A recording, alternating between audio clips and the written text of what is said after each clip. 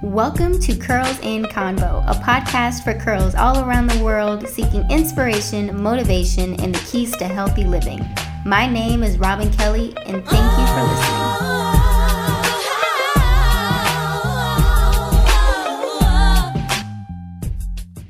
What's up, you guys, and welcome back to the Curls in Convo podcast. Today's episode is entitled Positioning and Pivoting. Life is like a game of basketball. How so, you might ask? As you know, basketball involves offense and defense. This game is all about which team position themselves best to make the better shots. Do you ever see a team run a play, and even if the ball doesn't come to a certain team member, they're always positioned to take or to be able to take a shot? I watched this happen, and several things came to mind. One was, dang, he was open and they didn't throw him the ball.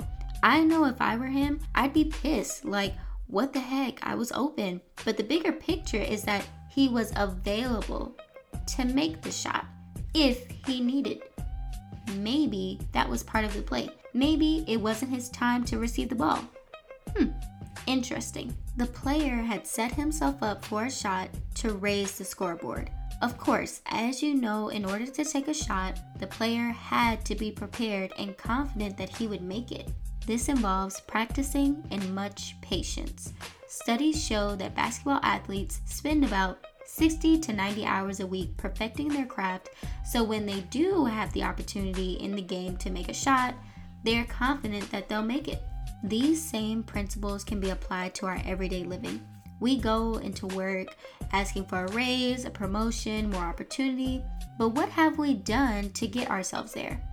Are you confident in your abilities, or do you just want to be where you want to be and not really where you need to be?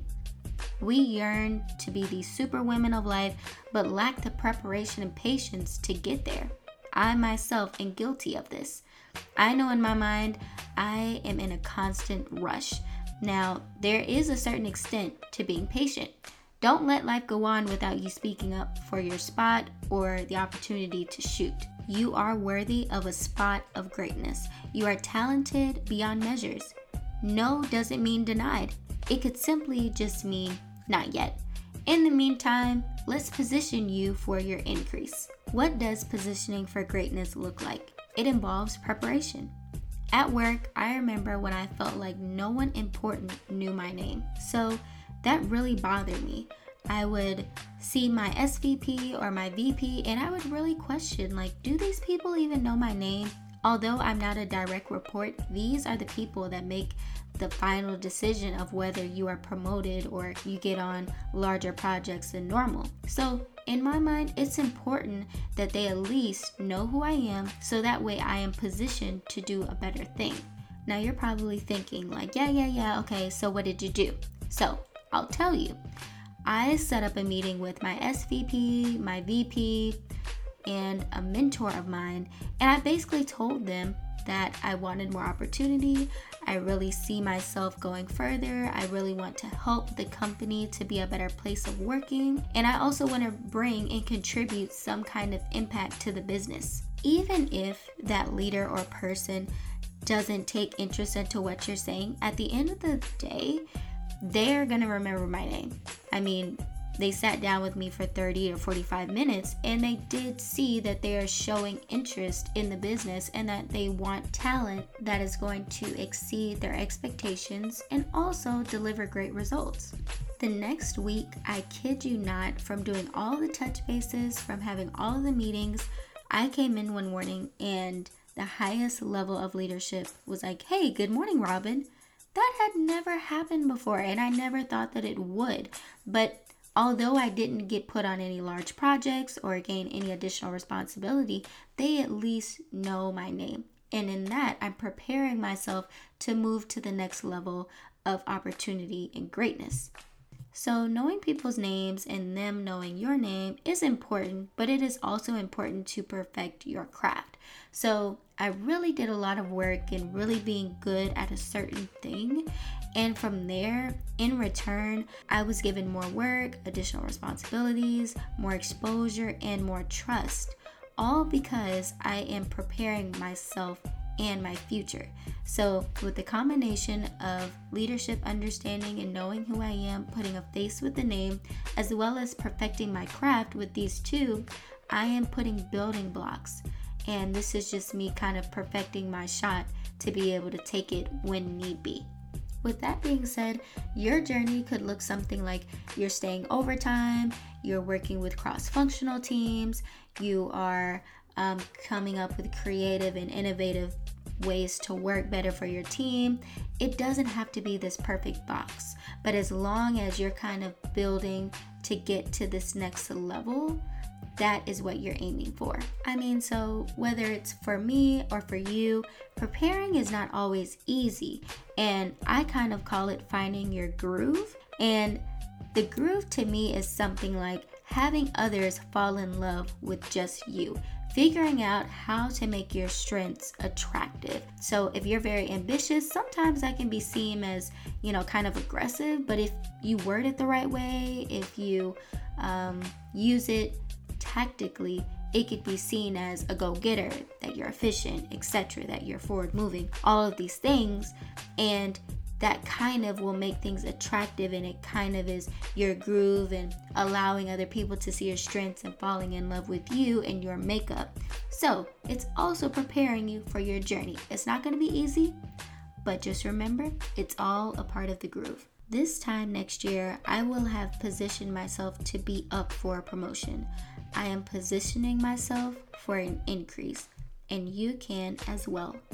So what if you're not in the position right now where you're working on it and you're really ready for that increase, where you've done the hard work, you've kind of past the step of getting your groove on or really getting people to know your name, so you're really in that position to make an application happen.